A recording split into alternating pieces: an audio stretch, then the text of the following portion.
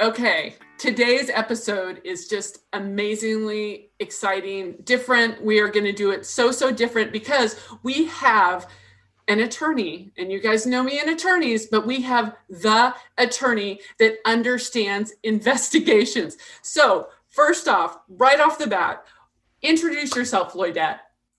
Hi, everybody. I am Lloydette by Marrow. I am a lawyer, a British lawyer. So I don't use the term attorney. I'm a British lawyer. My background is as a government prosecutor. I used to work for a number of different government agencies, including the UK Serious Fraud Office. And about 4 years ago, I started on a little adventure to build my own white collar crime white white economic crime consulting practice. I think we might just do that bit again. No, that's what's totally fun about this.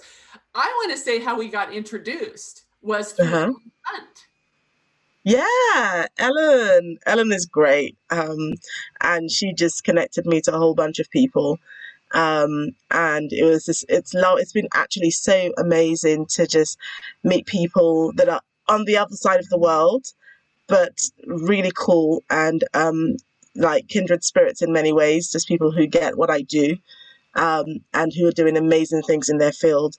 One of the things I've loved about this season, even though we've all been kind of homebound, is the opportunity to connect with people who are just doing phenomenal things in their field and trailblazers, and I love that.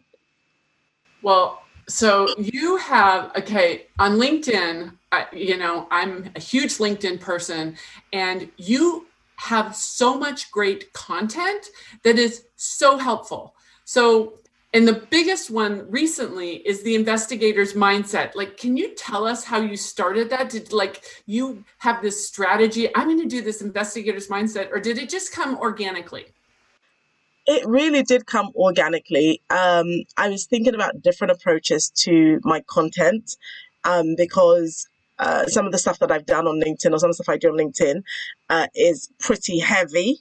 And, you're talking about technical aspects of the law, you're talking about new law, you're talking about deferred prosecution agreements and the technicalities of each agreement. And those can be quite heavy lifting for those who are reading. And we live in this generation where I think people like to consume information in smaller bite-sized pieces. And so the investigative mindset was it sort of developed as kind of, let me maybe do some tips, some things that investigators need to think about. And then actually you engaged with one of my posts, and you said on that post that, this is exactly the kind of mindset that investigators should have. And so actually you were the inspiration for kind of then moving it from being like investigation tips to the investigator's mindset, which I absolutely love, because I think it captures the essence of what I was trying to achieve. Which is giving people information in digestible, short form that they can get, that's simple, it's hopefully clearly articulated, and hopefully that it hits the spot. It does all of those. Absolutely. So I kind of because I'm so excited today, I kind of skipped around. Okay, first off, we have to do the speed round. Okay, these are three quick questions. And Mac or PC? Oh, definitely a Mac. I need a new Mac, but I'm waiting for Apple to release the next version of the Mac, because I refuse to spend that ludicrous amount of money on an old piece of software, an old piece of kit. So come on, Apple, do your thing. Buying more Apple stock. You know what? I have only had one person say PC, but she has an iPad, so she's kind of like a little split on that. So good to know. Gonna go buy more Apple stock. Because really, 7 out of 8 people that I've been asking, it's clearly Mac. Yeah. Okay, who makes a better embezzler, female or male? Oh, that's really hard. I think women do, because I don't think they get caught as much as men do. Yeah. Okay. That's what I think. This is we're like 8 for 8. Yeah. And then what famous crook or cop do you want to go out to dinner with and pick their brain? Oh, famous. I would go with the famous cop, And I would probably go with James Comey. Ooh, really? Oh, that's an interesting Mm, one. Ooh, that is yeah, a very, very interesting one. Well, I would probably go. that's the lawyer attorney in you. Yeah, it is. Okay, I don't think I've had anyone say James Comey, but I think that would be interesting. My old Yeah. boss went out to dinner with him. So, Oh, really? yeah, yeah, it was. Yeah, I definitely think he's the kind of guy I'd like to have, like, sit around a dinner table with. I think it'd be really cool to speak to. Well, and another thing about Lloydette, the first time we met, like we were on a Zoom call, but I couldn't do the video. But Mm. Lloydette showed up in pink, and then and I gave her like a hard time about pink. And today she shows up in pink. So again, the subliminal Kelly pink color crime, they show up in pink. So too funny. Listen, the pink power is really strong because for some reason, again, and I promise you guys, I promise you, it's not intentional. I've been wearing this at the top I'm wearing now. I've been out in town and I've worn it all day. And it was not intentional. The pink, like Kelly's pink power, beware. It is, yeah, it's the stuff. It's the stuff. You do not want to mess with it. Oh my gosh. So on one of your posts I think it was on my LinkedIn post, we were talking, or I posted about Dan McCrum of the Financial Times and Wirecard. And I did not realize you did a video series of that. So I have to go and find that because I'm fascinated. But he had this comment about the daisy chain of investigations. And I think you commented about Yeah. 28 private investigators were investigating him / the Financial Times at one point.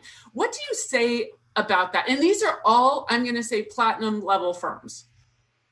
Oh, you know what? I actually tackled this. I didn't actually know that with the number of investigators that were all trying to discredit him and the FT. I knew that they were under a lot of pressure and they were getting it from a lot of different fronts in terms of the investigation element, but also that they were getting legal pressure, etc., etc.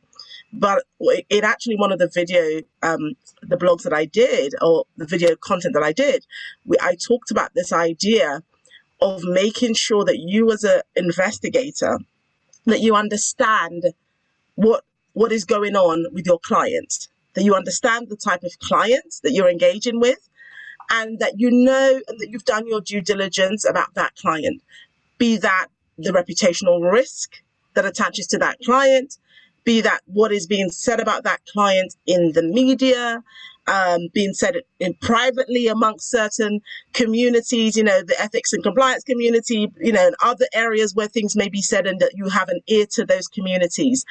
And I said that because you had so many different firms who were being pulled in to help Wirecard. And it just felt like not many of them had done their due diligence about what was really going on in this company. And so for me, it was very much like, well, anybody thinking about what's gone on here? Anybody asked to see the previous investigations and the outcome of those investigations?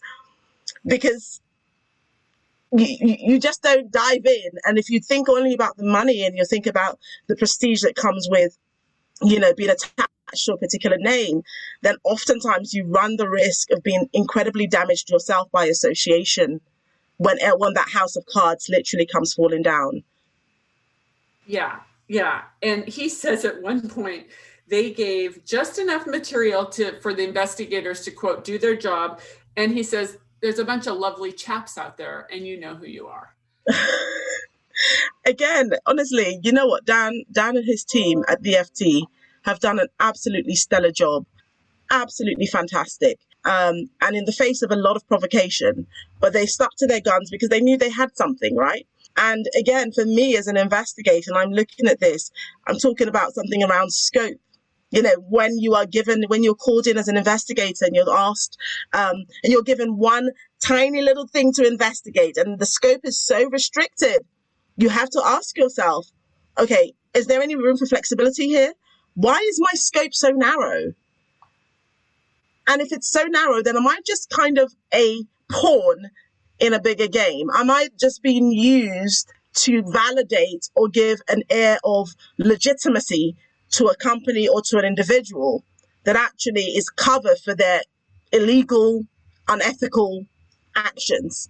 And unfortunately, some of these firms, they walked right into that trap because they took that scope and they ran with it, but didn't maybe think about some of the bigger issues around this particular tussle between the FT and Wirecard. And as we all know, the FT were proven right. Yeah. Yeah. And, he said that he got a gift and it was a whistleblower.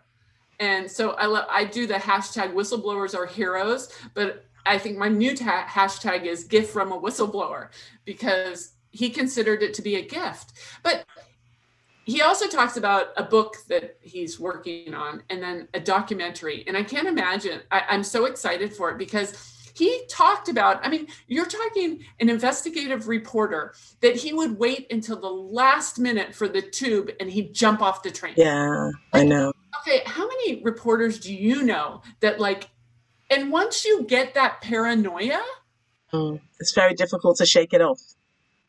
Oh my gosh. It is so incredibly difficult. So can you, without getting into specifics, do you have a case where you've said no thank you? Do you know what? I haven't had a case where I've said no thank you, but I've had cases where I've asked lots and lots and lots of questions. And I've made it abundantly clear from the outset who I am and how I work. And so if you're going to come to me as a former government prosecutor, I'm a litigator in and out. Okay, that's like, it runs through me. And so I now support my corporate clients with a range of different issues that they have, but I'm also very frank. I'm very plain speaking. Diplomacy is not one of my stronger points. I'm working on it, but it is not one of my strengths. I completely accept that. I'm very much black, white, very little shade of gray. But, I set up my terms at the very outset, and I will not be used as a cover for an organization. So if you're going to employ me and you're going to bring me, or you're going to contract me or engage me to conduct an investigation on your behalf, I need to have the freedom to do that. And so those discussions have been had in pretty much those terms. It's because for me, money is not the driver. Money is not what drives my passions or the reasons why I do what I do or how I've built my business. Actually, it's about focusing on delivering excellence for my clients at every level. And that's, like I said, I said in a post once, it's not about perfection, but it's about making sure my clients understand who I am, what I stand for, how I work, and also what kind of results they can expect when they come to me. And so, if that doesn't work for you, then we can go our separate ways. There's a lot of people out there. It's okay. I'll let this one pass me by, because my reputation is more important to me than anything else.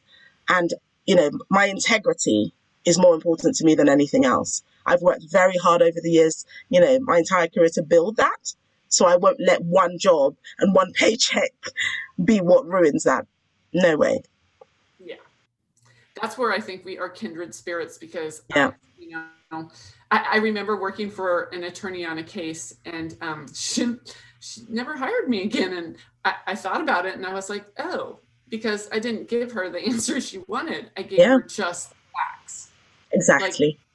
And maybe I should have asked some more questions on the front end. But we had a somewhat long relationship, and it bothered me for a long time. And then finally I came to the realization, they didn't really want the facts. No. They wanted, and like he said, like Dan McCrum said, they were buying an outcome. Yes. And oftentimes that is the point of engaging independent investigators, is for them to package up and give you something that's already been neatly put in a nice box with a bow on it and handed to you. And so you can go and say, here, look, I've got this, and it gives me the legitimacy that I need.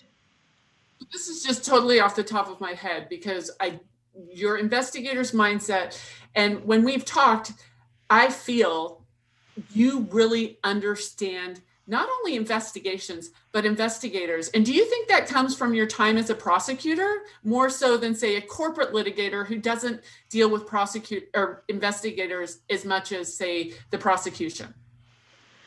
I think it actually comes from probably my time as a prosecutor at the SFO, which was, you're really at the cold face of these investigations. They're very high profile. They're very complex. You're dealing with a range of individuals. But I think actually throughout my whole career, I've always had to work with investigators, be it the police or be it, HMRC. So HMRC is like our IRS. So I did a stint there. And so you had to deal with the IRS officers.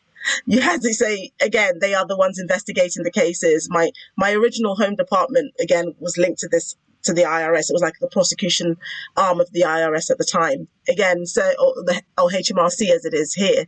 And it's the same. So I've throughout my entire career, even when I was training to be a lawyer, I was always engaging with investigators. And so as I moved through my career and got to the SFO, where I was actually working alongside investigators in a multidisciplinary team. You're now face to face with them on a daily basis, engaging with them, and they're ex-police officers, they're intelligence agency officers, and you really get to understand their approach. But also, I think I'm a good lawyer, but I think fit the bill of a good investigator. I think I straddle those two worlds very well. And so, yeah, I kind of get it. I just get it. I know often what they're thinking. And I know how to navigate the investigation space and what the challenges are that we as investigators often face, as well as the pitfalls that sometimes we can fall into by virtue of our own actions. Yeah. So I think I'm unusual in that sense, because I think there are lots of lawyers, no disrespect to my colleagues, many of them would like to think that they're investigators simply because they have the title attorney or lawyer or solicitor. But being a solicitor or an attorney does not make you a good investigator. I'm just putting that out there. Oh, I love you. Preach, preach, preach. It won't make me popular, but it's the truth. It's the truth. And many corporate clients will tell you that. So another post that, again, all of your posts, follow Lloydette, hook up with her on LinkedIn. Yeah. Psychological safety. How important it is. Wow. Yeah. That post, I was on my way to a meeting this morning and I was thinking about just reflecting on everything that's been going on down here. And it really did resonate with me about how do we create environments where those that we lead and those that we manage can make mistakes safely. And that seems almost as if it's an oxymoron, but it's not, because we as leaders and those who are responsible for teams really have to start to think again about how we create our environments to be safe. Because even in the ethics and compliance world, and I think chief compliance officers, head of compliance, head of ethics, the whole lot, we are tasked often with, implementing rules, implementing regulations, making sure people are doing what they need to do, making sure they're not falling foul or breaching code of conduct and all that sort of stuff. And I think oftentimes we don't necessarily think about whether or not we're creating environments that are safe. And we don't think about whether or not people who might make a mistake, whether they feel safe enough to be able to come and say, I've made a mistake, something's gone wrong.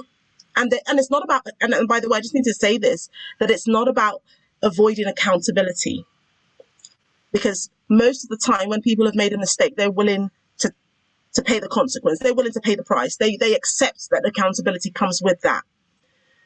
But do we as individuals who are leaders, do we create those spaces where those that we lead can come and confide in us, and they can come and say, I made a mistake. And I just want to let you know that I've made this mistake, and know and trust that we will not hammer them to the ground and destroy them. Because oftentimes, the world is not, as much as I like to think, it's black and white and very dark, it's right or wrong. There are shades of gray. There are issues that happen where people just make a bad judgment call on that day. Something just goes wrong. Do we create environments where people can come and speak to us? Do we create environments where they trust us as leaders? And I think, the whole situation with the football here and how the players have been treated is exactly that issue around psychological safety. Are these boys, they're boys, literally. I mean, they're 19, 21 and 23. They're young men, okay? Are we creating spaces? Do we only celebrate people when they excel? Yeah. And when they're on the way down, we kick them as they go down? Or do we create environments in our workplaces that mean that, and we see this all the time in the UK with the Solicitors Disciplinary Tribunal, where a trainee has made a mistake or a junior lawyer has made a mistake and they can't tell anybody. They're too scared. And so therefore they make another mistake and another mistake to cover up. And then they end up losing their license to practice. Okay, criticize that lawyer, criticize that trainee, but actually think about what led them to that. Because if they had actually maybe done something, and if they felt safe enough to actually go to their supervisor and say, listen, I missed the deadline on this. I just want to let you know that. I'm so sorry. Actually, maybe it could be fixed. And even if it can't, it's not the end of the world. So for me, it's really prompted a lot of thoughts and a lot of reflection about how we as leaders lead. Yeah. I mean, Dan Ariely, the behavioral economist at Duke, he did a study, and I believe it was with JP Morgan. And the firms that did the best were the firms that people could come forward and say they made a mistake. And I say when the firms that did the best, he was looking at analysis of return on investment. And it wasn't compensation. It wasn't exactly. It was the firms where people felt safe to come forward. And people just, especially when you're young, like, oh my God, I look back at some of them, just goodness. And we have such a quick to react culture because we've got social media. So, something in my generation, no one ever heard it, let alone record it, let alone posted it on, social media for everyone to see. It's rough for this generation with social media, much as I love social. Yeah, absolutely. And, social media has so many benefits and it's so wonderful in many ways, but absolutely there's a trial by social media. And I think even as I was reflecting on this, psychological safety point, and the reality is, for me as a Black woman, that is something that I'm very familiar with because, in my experience and the experience of many of my friends who are Black is that you walk that line all the time of having to be perfect and having to be, you can't drop the ball at all. And the one day that you do, actually what happens is you could have worked in that firm for 5 years and never made a mistake. But that one mistake disqualifies you completely. And that is just the reality. That is just the reality. And so, even as we engage with some of these issues, I think, we've got to be honest about what is really happening in corporate UK, corporate US, whatever, because that's the experience of many people of color. Is that one mistake disqualifies you. It takes you off the promotion route. It gets you fired. You lose it all. So I was listening, and I cannot remember which podcast I was listening to yesterday, but this might be a fun, sad fact, is Wikipedia. You're familiar with Wikipedia? Yeah. 80% male, 20% female of the entries. Really? Yeah, there's a study. I'm going to have to find it. I'm going to have to see. What? That's mad. It's crazy. Absolutely crazy because, I'm all about, I follow the, no manels on Twitter and everything like that. And it was some professor somewhere, and I'll try and find it and send it and put it in the show notes, was 80% of the Wikipedia entries are males versus 20% female. And I believe, and I can't say for sure, for Black and women of color, even less. So I can imagine. Yeah, well, I'll try and find where I found that. That is astounding. Yeah, I get upset when I see that a conference has 70% men and 30% women. But Wikipedia, which is, I use Wikipedia regularly. Yeah, I know, it's great. It's upsetting. Yeah. And I just wanted to mention something because I didn't get to kind of capture it in my post, but I think this thing about psychological safety that we were just touching on is really important when we talk about whistleblowers. Really important.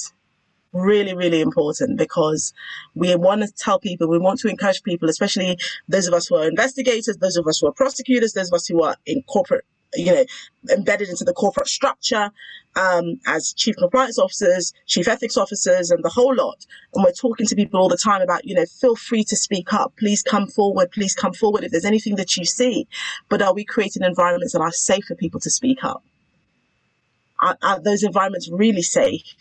Or is it just the same old that when you speak up, you're ostracized, you're pushed to the side, you're retaliated against? And it's that same issue around feeling safe enough to say, because as I said in a post recently, nobody sets out to be a whistleblower. Nobody. No one set that out as their life goal. No way. It turns your life upside down. So you can imagine that most of the people who have the bravery and the courage to speak up tells you a little bit about who those people are and where their moral compass is. Even if they are involved sometimes in some of the issues, the fact that at some point they go, hang on, I got to raise this. I got to tell somebody about this. Do we create spaces where those conversations can be honestly had, frankly had, even if that person is willing and they know that accountability is coming? Because we can't just keep telling people, speak up, speak up, speak up, but not create spaces in which they can speak up. Yeah, it's one of my soapboxes, and mine too. Someone who has been retaliated against, who I never saw it coming, because it was doing the right thing. Exactly.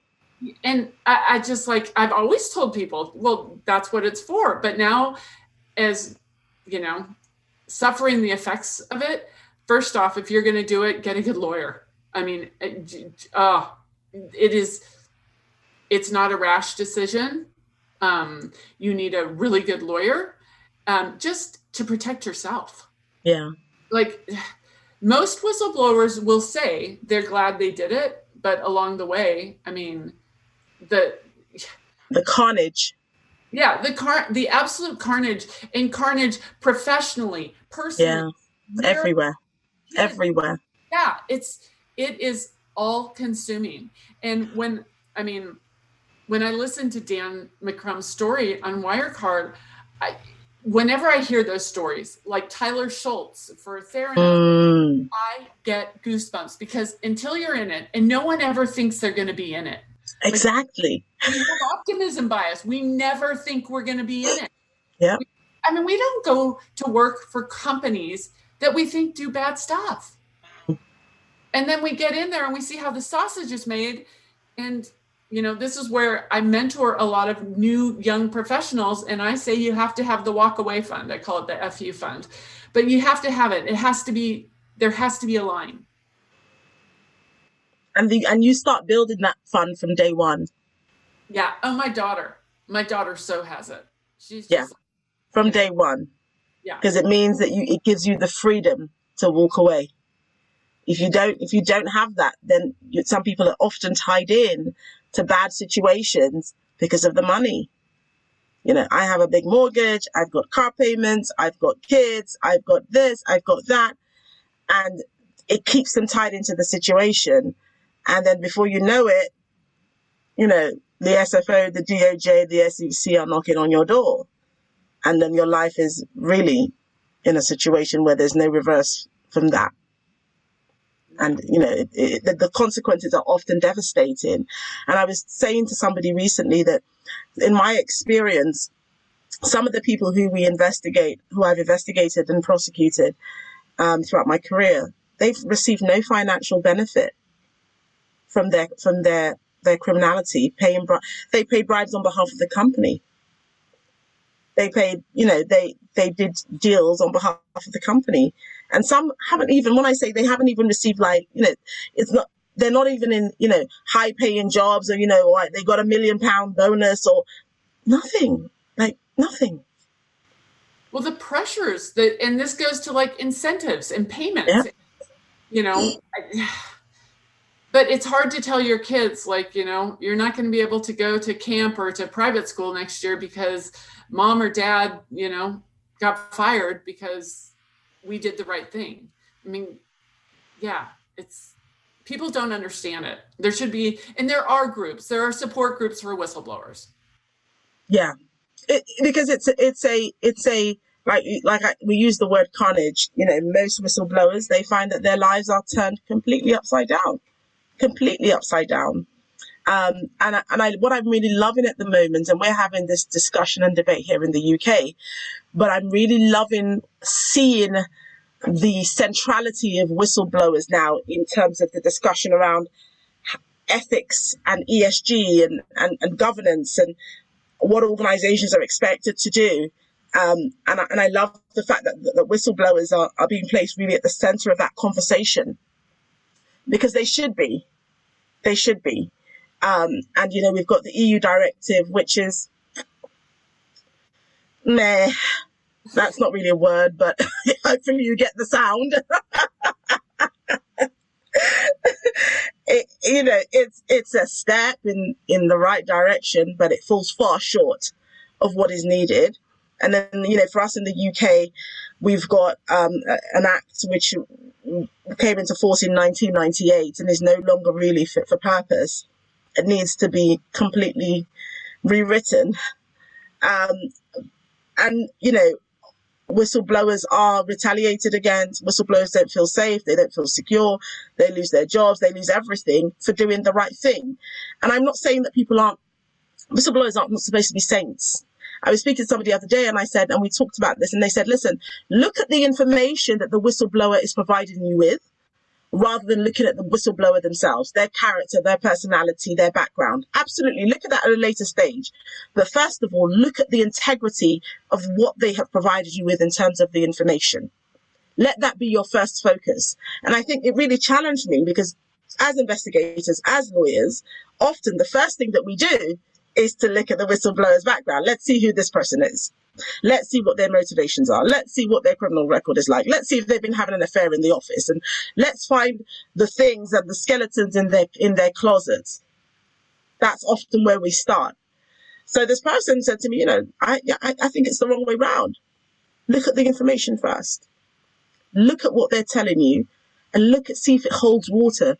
See if it's valid. And if it's valid, take it and run with it. Absolutely investigate them, check them out later. But don't do that first. Because often when you do that first, you discount everything else. So that's so interesting. So about, I guess it's like a year and a half ago, I went to a presentation where I spoke at, and a very prominent, and I'm going to say white shoe lawyer, got up and not well prepared, by the way, no good, nothing, just, resting on his white shoe laurels. Gets up there and he's like, the first thing I do is find out who the whistleblower is. And I'm in the front row and I want to take my shoe off and literally clonk him in the head. Or I want to stand up and turn around and go, stop. Come on. Later in the bathroom, I see the woman who, got him to speak. And I'm like, did I hear that right? Was I having a moment? She's like, yeah, he's just a little old school. And then recently I've come to learn that someone's hired him. And I'm like, why would you hire him? So, I mean, instead of me saying to the person who I know who hired him, I should say the exact opposite. Look at the charge first before you look at the whistleblower. And that may have made that person go, okay. But I kind of think throwing the whistleblower under the bus is just the easiest thing to do. It is. It is. And it's our natural default. It's our natural default. And that's something that we have to switch. And that's why I think these discussions and this focus that I think has moved onto whistleblowing more so. And I think you've seen the same thing, the discussion and the debates and the discourse around the importance of whistleblowers has really shifted, I think, in the last 5 to 8 years. It has shifted. And that can only be a good thing, because I think it gets us all to start thinking about actually how can we do this better? Oh, yeah. When I'm going to say in the 80s and 90s, I didn't know what a whistleblower was. Most people, in the 2000s, you'd ask people who whistleblowers and go, what? What's that? Actually, if you put in whistleblower into the Google machine, it comes up with like snitch, rat, tattletale. The synonyms for whistleblower are kind of horrific. Yeah. It's something like truth teller, or I do know people who have used the alert line, for nefarious purposes. I definitely know people who've done it, but I'm going to say they're the exception, not the rule. Absolutely. And actually what we tend to think is that they are the majority rather than the exception.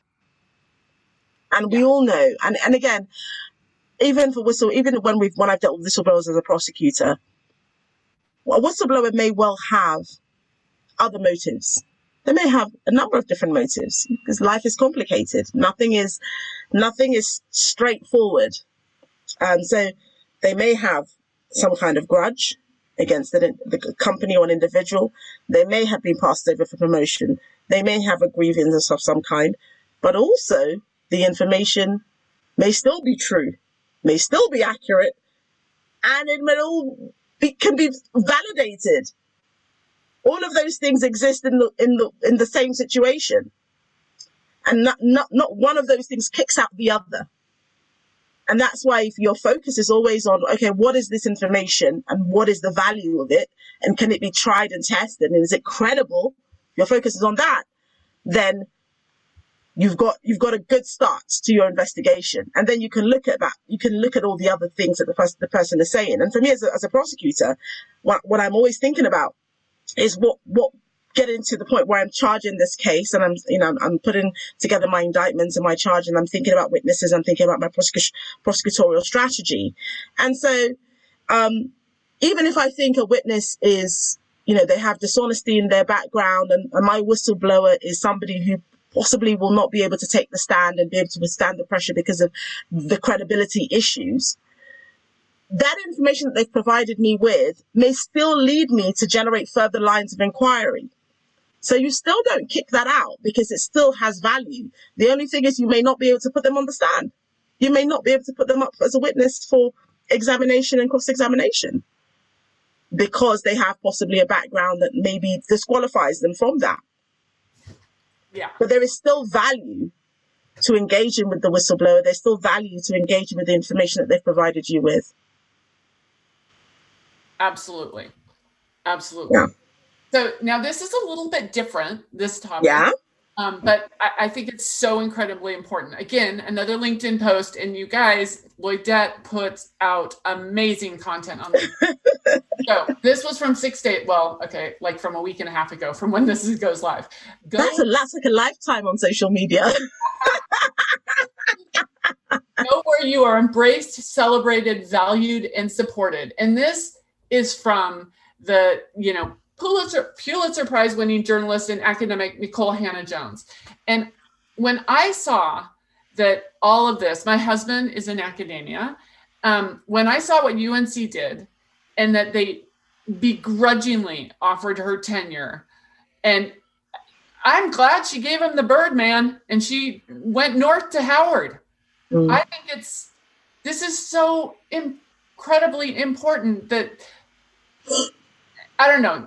I want to hear your opinion of it because I have an opinion of it, but I just love the go where you are embraced, valued, and supported.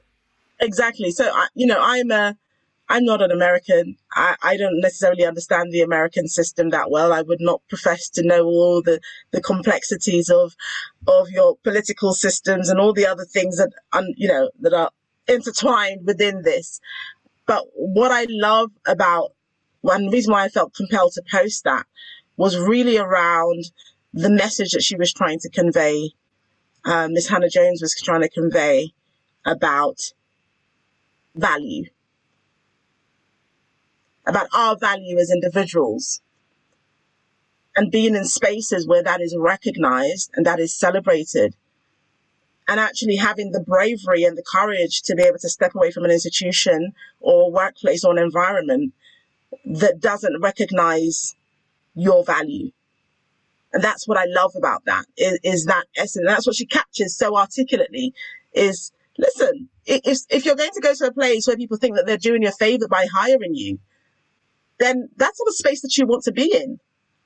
And actually, you should have the boldness and the confidence and an innate belief about who you are and the value that you bring to be able to say, well, thanks, but no thanks.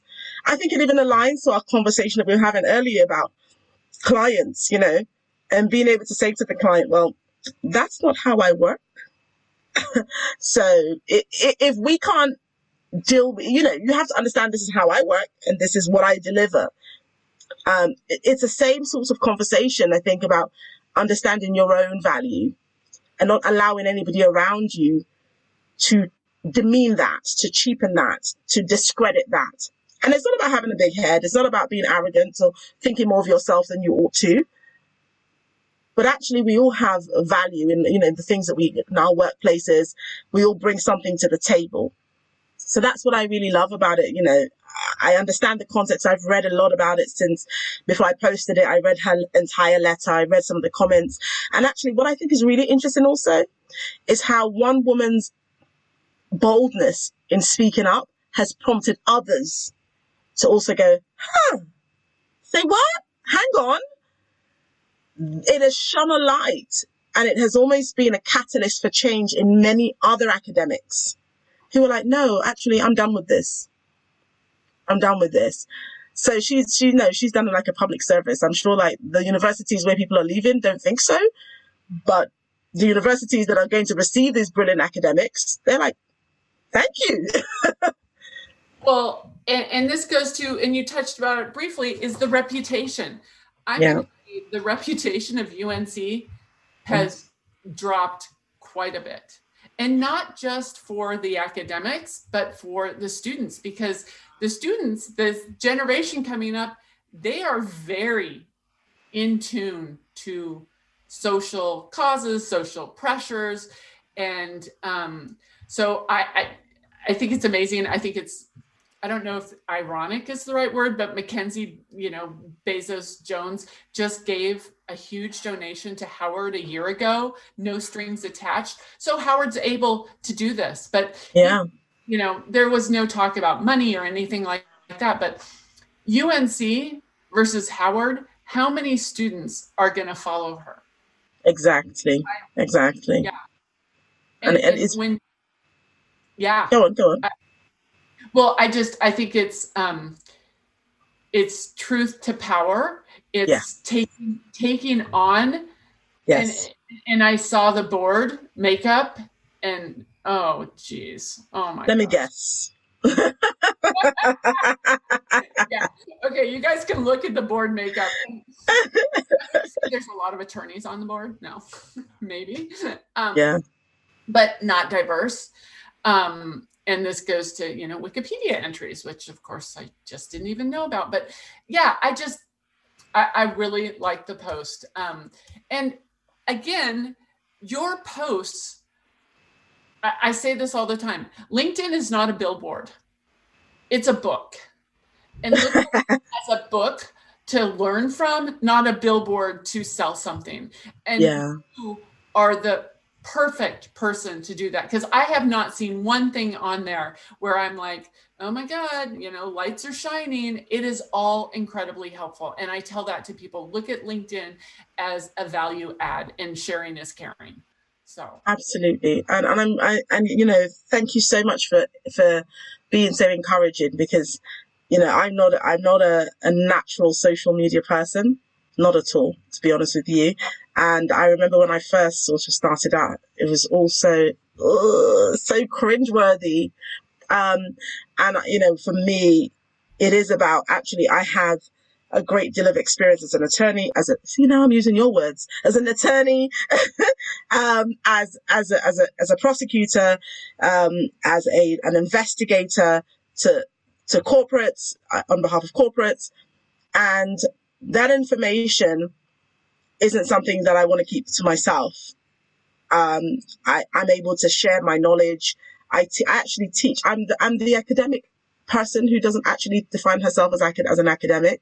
I teach at a couple of universities, and I teach on two postgraduate courses at the International Anti-Corruption Academy in Vienna. And I've just finished a stint at a local university teaching first and second year law students. So, but I'm like the reluctant academic. So I'm like, no, I'm not really academic. I'm very practical and, not really all about the cases. But I love sharing what I know, and I love being open to other people sharing what they know with me. So that's how I see this exchange, as almost like a mutual exchange. But I love when people also say, like, a guy just commented on something and he's a young anti-corruption investigator in, I think, Liberia or somewhere in West Africa. And he said, oh, thank you so much. I feel like this has really, helped me and sharpened my skills. And I was like, and I'm not looking for the praise, but I think, oh, that's great. Like, mission accomplished. Well, and if we hadn't both been active on LinkedIn, Ellen would have never hooked up. I know, right? I believe I hooked you up with Mary Eastwood Jones, and who's amazing. Not only just the daisy chain of investigations, it's the daisy chain of connections. And Kevin Bacon's 6 degrees or 7 degrees, it's 2. It's like, 2. So to close this out, and I know I could talk to you for hours. Hours. We're like getting on our soapboxes on social justice issues, on whistleblowing, on investigations, on all of it. All of it. You guys are getting it all today. That is true. So COVID, have you, and I know you have a family, so maybe not as much binging. Is there anything you've been binging, like Netflix or anything that's kind of investigation-like? I love Lupin. Have you watched Lupin? I talk about Lupin. You read my mind. How did you know I was going to say that? Love Lupin.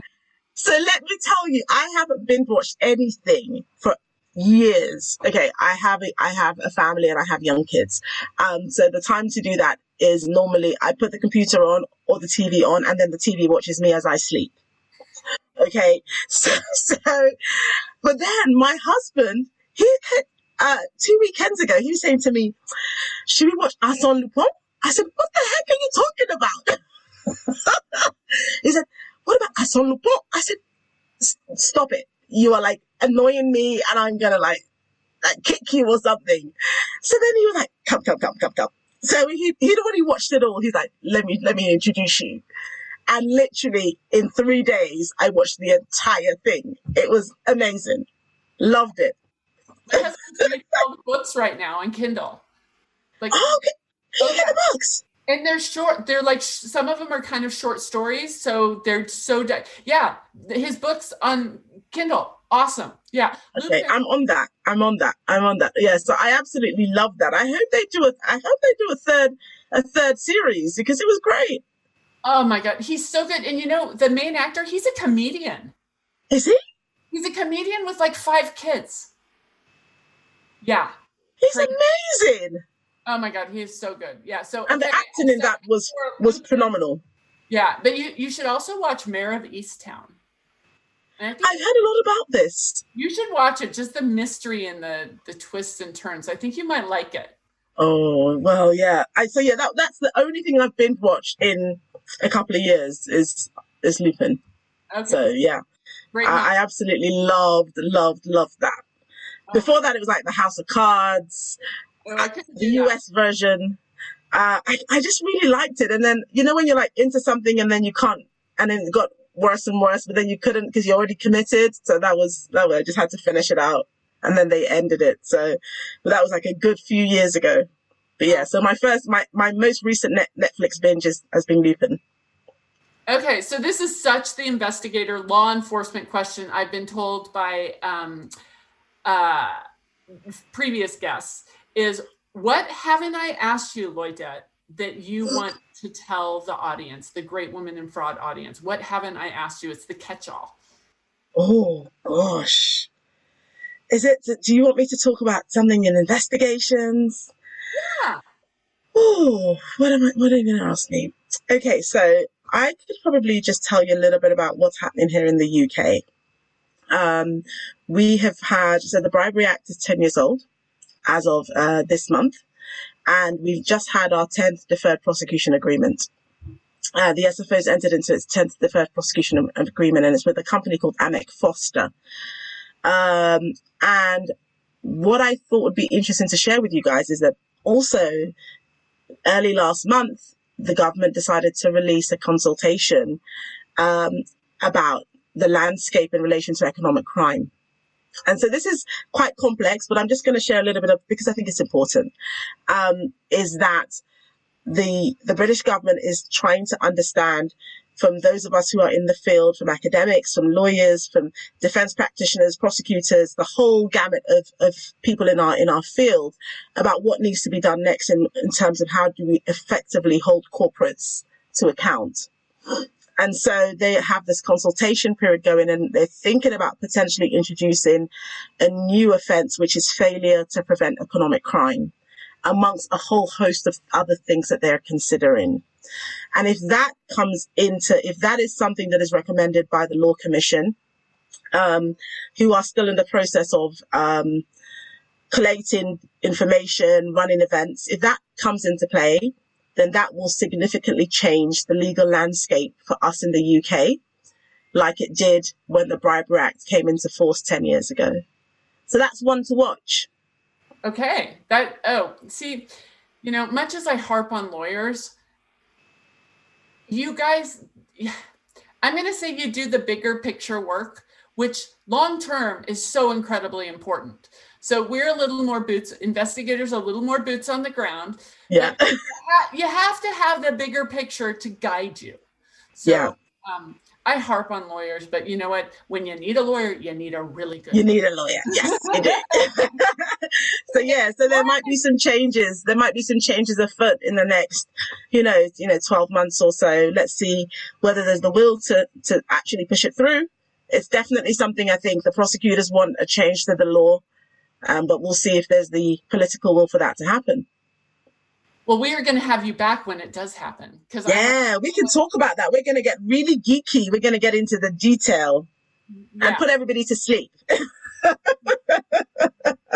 Well, some people to sleep, but not any great woman in fraud. So Lloydette, I can't thank you enough, because honestly, and a huge shout out to Ellen Hunt, who I'm hoping to have on the podcast too, because we wouldn't have made this connection. And I just feel like, when I come to London, I'm going to meet you in person. We're both going to be wearing pink.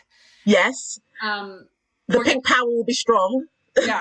I feel honored. Again, every guest, so honored. But Lloydette, you are just, and oh my gosh, you know what Lloydette did? And I don't have my box with me.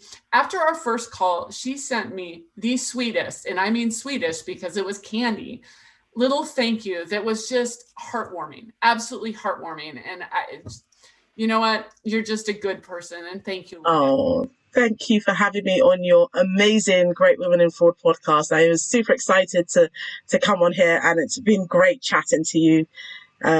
Really, really had so much fun today. So thank you so much. Thank you. Is Lloydette truly amazing? Yes, she is. I can't tell you how much fun I had. I think you could hear it in my voice the whole way through. And I have learned so much from Lloydette. You need to reach out and connect with her. Her content is not only awesome, but so incredibly helpful. I think she might be my most favorite lawyer, except my personal lawyer, of course.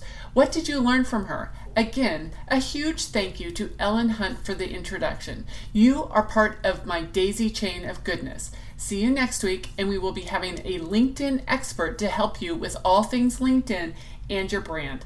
Thank you again for your time and reviews. I love reading them, and you keep me on my toes.